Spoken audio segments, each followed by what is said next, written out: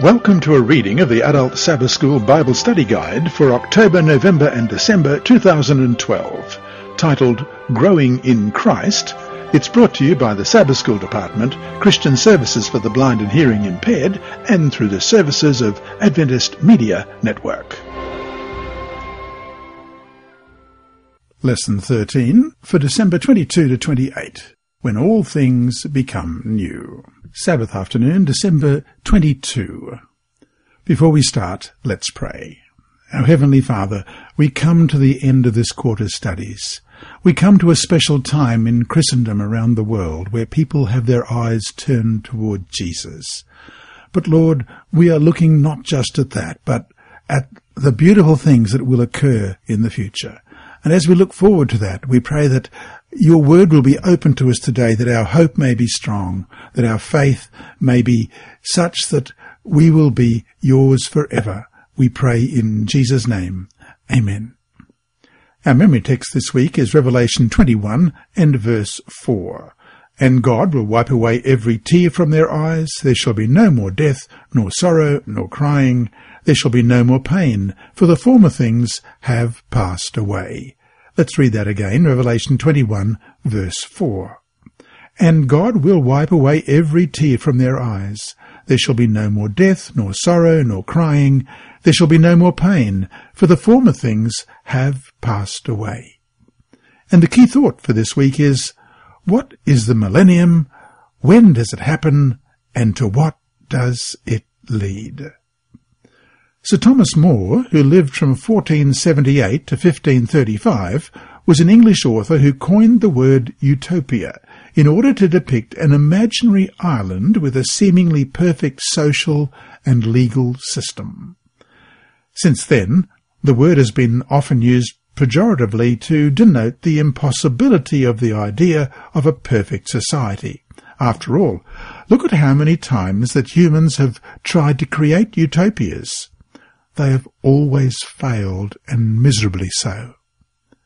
The Bible, however, teaches about the true utopia. In a sense, it has been the goal toward which the Godhead has been working ever since the fall of humanity in the Garden of Eden.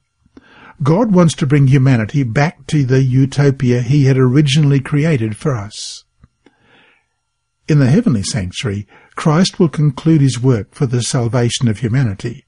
After that, he will come to earth a second time, but with a glory never before seen.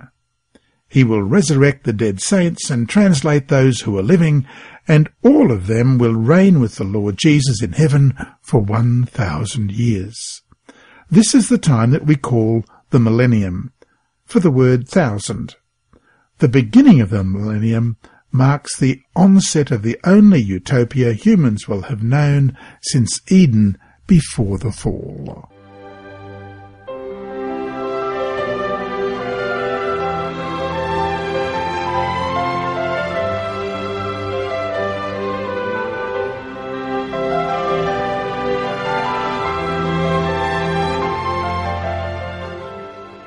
Sunday, December 23.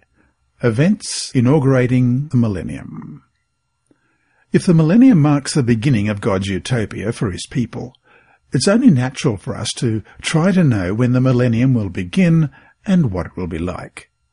The millennium as a concept appears in Revelation 20, where it is mentioned 6 times between verses 2 and 7. In order to know the time of the millennium, the place of Revelation 20 in the overall flow of the book of Revelation needs to be determined. Although the book does not follow a straight timeline, in this case it is not too difficult to determine when the millennium begins. Question. Compare 1 Thessalonians 4, verses 16 to 18, and Revelation chapter 20. How does the nature of the resurrection, as mentioned in these 2 passages, help to define when the millennium begins?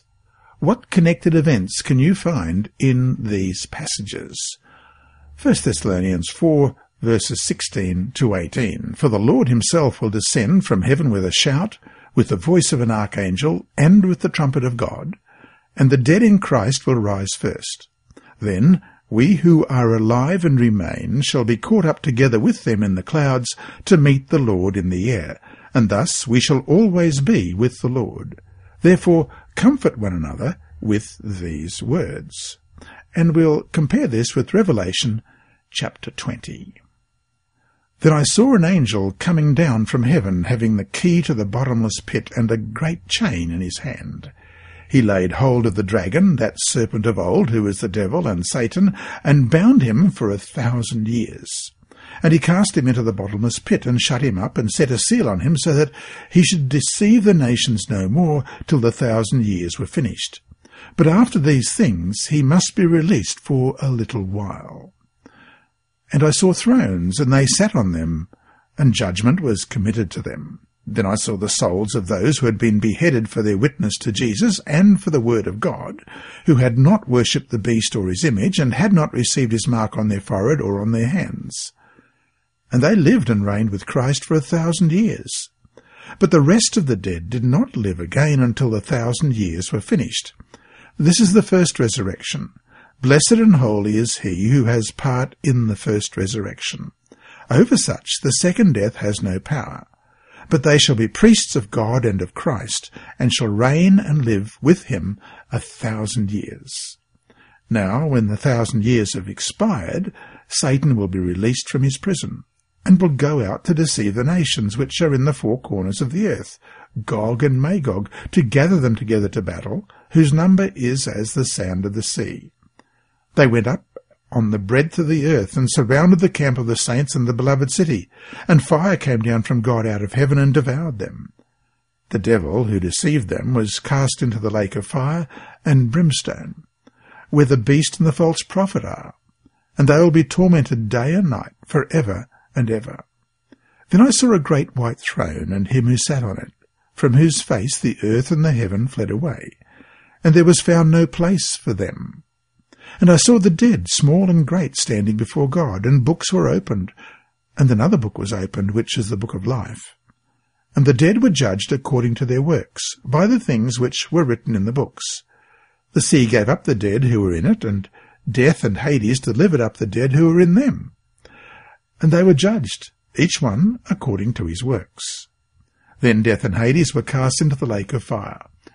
This is the second death. And anyone not found written in the book of life was cast into the lake of fire. Sometime before Jesus' second advent, Revelation predicts that three powers, the dragon, the beast, and the false prophet, will gather the nations to oppose the work of Christ and his people, as recorded in Revelation 16:13. At the time of Christ's coming, Revelation 19:11, the nations will gather to make war against Christ. But in the process, the beast and the false prophet will be destroyed. Revelation 19, verses 19 to 20. Revelation 20, then, takes up the fate of the third power, the dragon.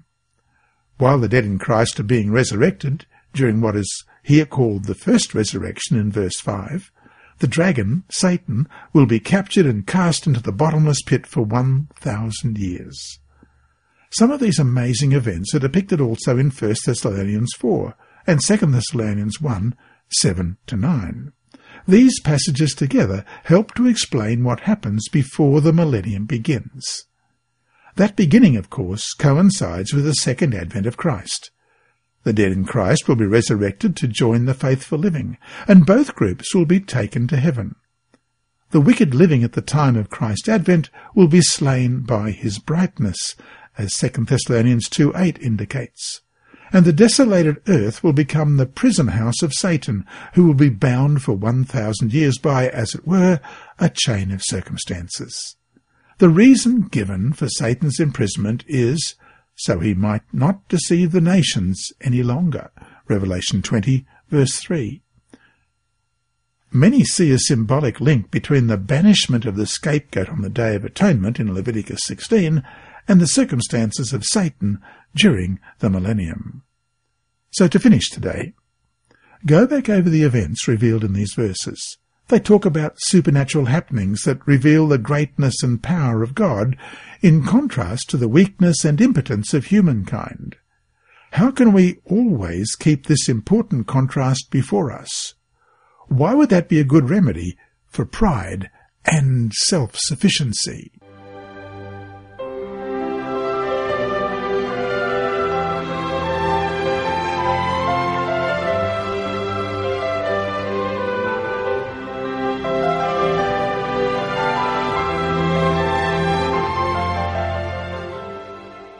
Monday, December 24. In the midst of the millennium. Question. Read Revelation 20, 4-6 again. What evidence there shows us that the millennium unfolds in heaven, at least for the saved? Verses 4-6, And I saw thrones, and they sat on them, and judgment was committed to them. Then I saw the souls of those who had been beheaded for their witness to Jesus and for the word of God, who had not worshipped the beast or his image, and had not received his mark on their foreheads or on their hands. And they lived and reigned with Christ for 1,000 years. But the rest of the dead did not live again until the 1,000 years were finished. This is the first resurrection. Blessed and holy is he who has part in the first resurrection. Over such the second death has no power, but they shall be priests of God and of Christ, and shall reign with him 1,000 years.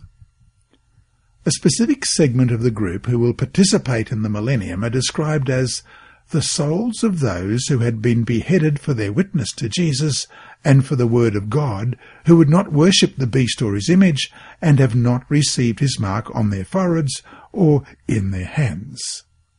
As Seventh-day Adventists, we understand that the Bible doesn't teach the existence of separate, immortal, conscious souls.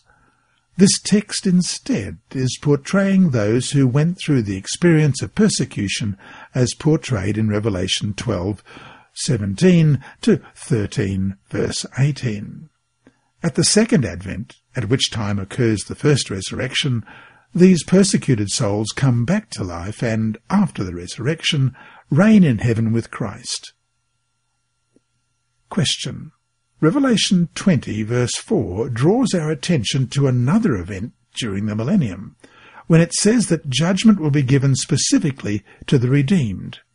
Knowing that the faithful are reigning with their Lord and that the wicked was slain by the brightness of Christ's coming, what is the nature and purpose of this judgment? Verse 4. And I saw thrones, and they sat on them, and judgment was committed to them.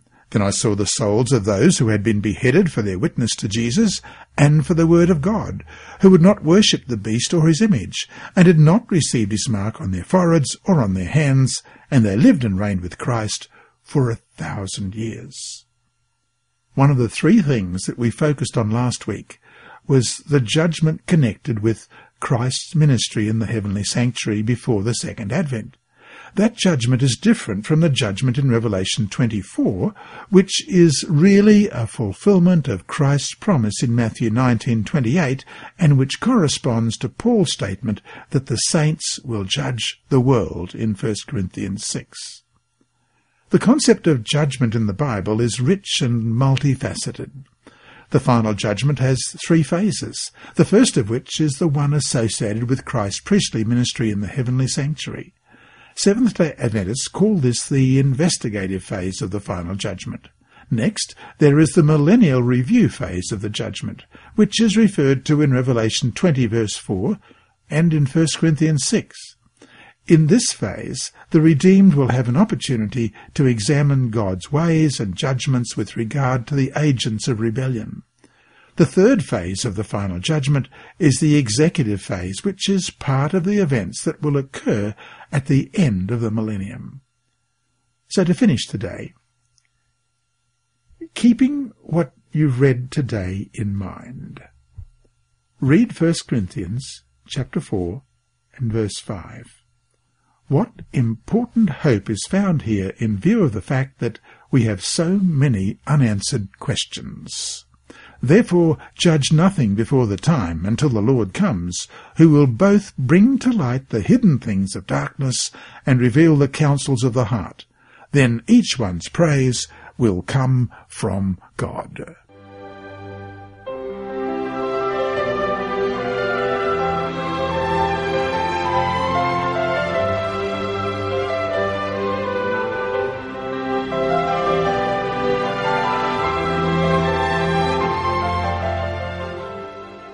Tuesday, December 25, Christmas Day in many parts of the world, and just want to wish you the best that God can give to you this day.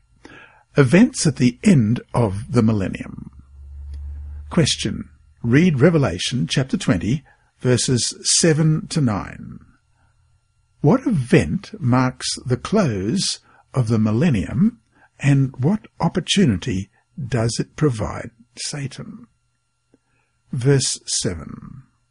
Now, when the 1,000 years have expired, Satan will be released from his prison, and will go out to deceive the nations which are in the four corners of the earth, Gog and Magog, to gather them together to battle, whose number is as the sand of the sea. They went up on the breadth of the earth and surrounded the camp of the saints and the beloved city, and fire came down from God out of heaven and devoured them. Reversal of the circumstances of Satan marks his being released. This event is linked with the resurrection of the rest of the dead who did not live again until 1,000 years were finished. The phrase Gog and Magog is used figuratively, as in Ezekiel 38 verse 2, to describe those whom Satan will succeed in deceiving, the wicked from all ages. It is this universal multitude that Satan will inspire to try to overthrow the city of God. Revelation 20 verse 9 suggests that the city, the New Jerusalem, at this time will already have descended from heaven to earth, presumably with Christ, and Satan and his host will march against it. A detailed description of the city is given in Revelation chapter 21. Question. As said earlier, Revelation does not move in a distinctly chronological order. Look at verses 11 to 15 of chapter 20. How is the idea of judgment expressed here? What is the significance of the fact that final punishment occurs after the saints are involved in judgment? Verse 11 to 15. Then I saw a great white throne, and him who sat on it, from whose face the earth and the heaven fled away. And there was found no place for them. And I saw the dead, small and great, standing before God, and books were opened. And another book was opened, which is the book of life. And the dead were judged according to their works by the things which were written in the books. The sea gave up the dead who were in it, and death and Hades delivered up the dead who were in them. And they were judged, each one according to his works. Then death and Hades were cast into the lake of fire. This is the second death. And anyone not found written in the book of life was cast into the lake of fire. From a book titled Handbook of Seventh-day Adventist Theology, published by the Review and Herald, page 932. During the millennium, the saints participate in a deliberative judgment that reviews the cases of the lost of this earth and the fallen angels. This judgment is evidently necessary in view of the cosmic nature of the sin problem. The course of the rebellion of sin has been the object of concern and interest on the part of other worlds, as expressed in Job and Ephesians. The whole interlude of sin must be handled in such a way that hearts and minds throughout God's universe are satisfied with its treatment and conclusion, with particular reference to God's character. It is especially important for the redeemed from earth to understand God's dealings with those who called for the rocks to fall on them and deliver them from the face of him who is seated on the throne. They must be totally satisfied that God was just in his decision regarding the lost. And so to finish today, what does it say about the character of God that we ourselves can be involved in the judgment of the lost? How does this concept fit in with the whole idea of the great controversy?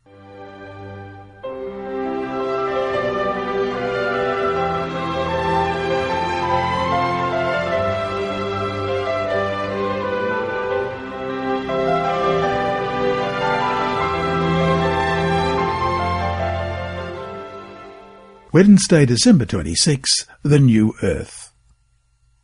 Revelation 20 ends with the elimination of Satan and his hosts. Revelation 21 opens with the vision of a new heaven and a new earth. Question. Revelation 21 verses 1 to 5 carries the promise that God is making all things new. In what ways does this reflect the Genesis creation account of Genesis 1 and 2? But what are the differences? Let's read Revelation 21 verses 1 to 5. Now I saw a new heaven and a new earth, for the first heaven and the first earth had passed away. Also there was no more sea. Then I, John, saw the holy city, New Jerusalem, coming down out of heaven from God, prepared as a bride adorned for her husband. And I heard a loud voice from heaven saying, Behold, the tabernacle of God is with men, and he will dwell with them, and they shall be his people. God himself will be with them and be their God. And God will wipe away every tear from their eyes. There shall be no more death, nor sorrow, nor crying. There shall be no more pain, for the former things have passed away. Then he who sat on the throne said, Behold, I make all things new. And he said to me, Write, for these things are true and faithful.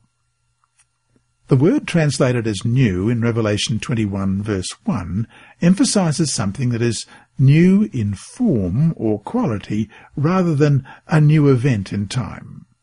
God's purpose in the Genesis creation remains unrealized until the promise to make all things new is fulfilled on the new earth. Hence, the whole creation groans and longs for liberation as expressed in Romans chapter 8. God's new creation, then, will consist of the liberation of the cosmos and the earth from their present states of incompleteness and the bringing of them into conformity with his design. Consequently, while the new creation will definitely be different from the old, there will be some continuity between the two. Like the old, the new earth will be a real, tangible place inhabited with real, physical beings. The new earth will be a renewed earth, purified, as it were, by fire. 2 Peter chapter 3 tells us that too. Question. Read Revelation 21 verse 11 to chapter 22 verse 5 in order to capture the physical aspects of the New Jerusalem, the capital city of the new earth. In what way does John's description portray the reality of the city? Beginning Revelation 21 verse 11. Having the glory of God, her light was like a most precious stone, like a jasper stone, clear as crystal. Also she had a great and high wall with 12 gates and 12 angels at the gates, and names written on them, which are the names of the 12 tribes of the children of Israel. 3 gates on the east, 3 gates on the north, 3 gates on the south, and 3 gates on the west. Now the wall of the city had 12 foundations, and on them were the names of the 12 apostles of the Lamb. And he who talked with me had a gold reed to measure the city, its gates, and its wall. The city is laid out as a square. Its length is as great as its breadth, and he measured the city with the reed, 12,000 furlongs. Its length, breadth, and height are equal. Then he measured its wall, 144 cubits, according to the measure of a man, that is, of an angel. The construction of its wall was of jasper, and the city was pure gold, like clear glass. The foundations of the wall of the city were adorned with all kinds of precious stones. The first foundation was jasper, the second sapphire, the third chalcedony, the fourth emerald, the fifth sardonyx, the sixth sardius, the seventh chrysolite, the eighth beryl, the ninth topaz, the 10th chrysoprase, the 11th jacinth, and the 12th amethyst. The 12 gates were 12 pearls. Each individual gate was of 1 pearl, and the street of the city was pure gold, like transparent glass. But I saw no temple in it, for the Lord God Almighty and the Lamb are its temple. The city had no need of the sun or of the moon to shine in it, for the glory of God illuminated it. The Lamb is its light.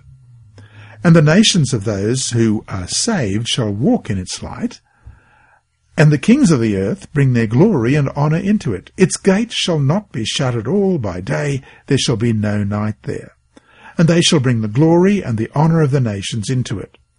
But there shall by no means enter it anything that defiles or causes an abomination or a lie, but only those who are written in the Lamb's book of life. And he showed me a pure river of water of life, clear as crystal, proceeding from the throne of God and of the Lamb. In the middle of the street, and on either side of the river, was the tree of life, which bore 12 fruits, each tree yielding its fruit every month. The leaves of the tree were for the healing of the nations. And there shall be no more curse, and the throne of God and of the Lamb shall be in it, and his servants shall serve him. They shall see his face, and his name shall be on their foreheads. There shall be no night there. They need no lamp nor light of the sun, for the Lord God gives them light, and they shall reign for ever and ever. One thing is clear. We are talking about a literal physical place. The pagan heresy of the physical being bad and the spiritual being good is again debunked by Scripture. Although words are limited in what they can convey, even inspired words, they can teach us to know that a real inheritance awaits us. How important it is to remember that this world, with all its imperfections, is not the way it was supposed to be. It is an aberration, one that Christ came to fix. In contrast, the depiction that we see in Revelation, no matter how hard it is for us to grasp, knowing only a fallen world, is the eternal reality that awaits us. What a hope we have, especially compared to those who believe that death is the end of everything.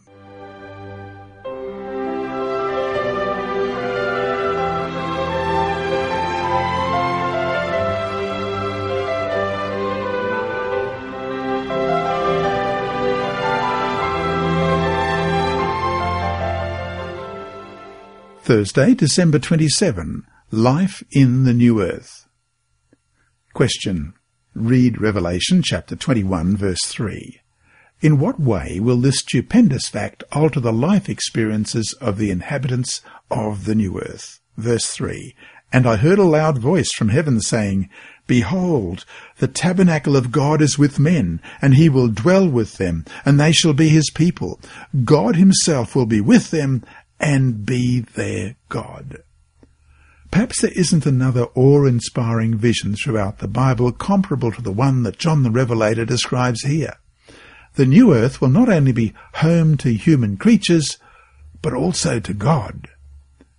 The holy, transcendent Creator of the universe will grace the community of the redeemed with his presence. Of course, God will forever remain distinct from his creatures, but in the new earth, the separation between God and humanity that was brought about by sin will be removed. Also, true fellowship will be restored, not only between God and humans, but between humans and nature, and within nature itself. John describes there being no more curse in Revelation 22, verse 3, and the prophetic anticipation of the cessation of animosity within the animal world is also described as coming to pass in Isaiah chapter 65. Beyond the restoration of complete fellowship, the elimination of the groaning of the creation will mean that all that is harmful, decay, disease, death, and suffering will be things of the past. Question. Read Psalm chapter 8. What is the message for us here, especially in light of what we have studied this quarter? O Lord our God, how excellent is your name in all the earth, who have set your glory above the heavens. Out of the mouth of babes and nursing infants you have ordained strength because of your enemies, that you may silence the enemy and the avenger. When I consider your heavens, the work of your fingers, the moon and the stars which you have ordained, what is man that you are mindful of him, and the Son of Man that you visit him? For you have made him a little lower than the angels, and you have crowned him with glory and honour. You have made him to have dominion over the works of your hands. You have put all things under his feet, all sheep and ox, and even the beasts of the field, the birds of the air, and the fish of the sea that pass through the paths of the sea.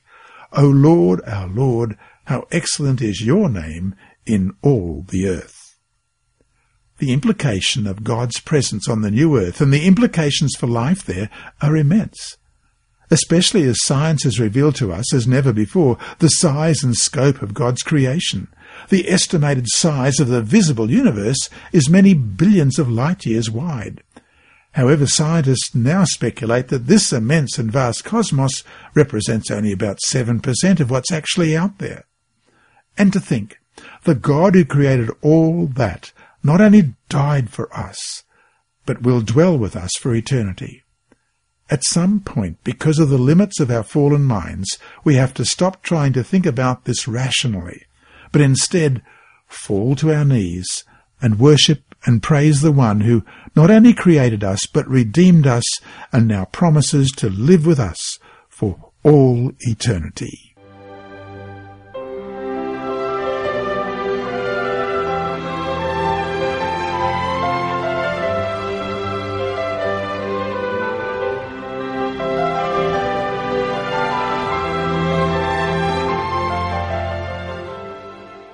Friday, December 28. From the book The Great Controversy, pages 485 and 486, we read, "In the typical service, the high priest, having made the atonement for Israel, came forth and blessed the congregation. So Christ, at the close of his work as mediator, will appear without sin unto salvation," Hebrews 9:28, to bless his waiting people with eternal life. As the priest, in removing the sins from the sanctuary, confessed them upon the head of the scapegoat, so Christ will place all those sins upon Satan, the originator and instigator of sin. The scapegoat bearing the sins of Israel was sent away unto a land not inhabited, Leviticus 16:22. So Satan, bearing the guilt of all the sins which he has caused God's people to commit, will be for 1,000 years confined to the earth, which will then be desolate, without inhabitant, and he will at last suffer the full penalty of sin in the fires that shall destroy all the wicked. And from the same book, page 674 to 675. A fear of making the future inheritance seem too material has led many to spiritualize away the very truths which lead us to look upon it as our home. Christ assured his disciples that he went to prepare mansions for them in the Father's house. Those who accept the teachings of God's word will not be wholly ignorant concerning the heavenly abode. Human language is inadequate to describe the reward of the righteous. It will be known only to those who behold it. No finite mind can comprehend the glory of the paradise of God. And that brings us to our 3 discussion questions for this week. 1. There are 3 basic positions with some variations within the Christian Church regarding the millennium. 1. That it represents the era between the first and second advents of Christ. 2. That it is a long period of peace and righteousness on earth before Christ appears, brought about in part because of the preaching of the gospel and social reforms. And 3. That the millennium, a period of 1,000 years, will take place after Christ's return, and it will happen in heaven. Seventh-day Adventists, as we have seen, take the 3rd position, with the millennium unfolding in heaven, not on earth, as some erroneously believe. What problems do the other options present? 2. Read Revelation 21:27. "But there shall by no means enter it anything that defiles or causes an abomination or a lie, but only those who are written in the Lamb's book of life." What do you understand about this exclusion from the New Jerusalem? What other exclusions are there, and why? 3. Dwell on the idea of human attempts to create utopias. What examples can you think of? What were the results? Why have they always failed? And why do these failures reveal to us our utter dependency upon God's supernatural intervention in the world?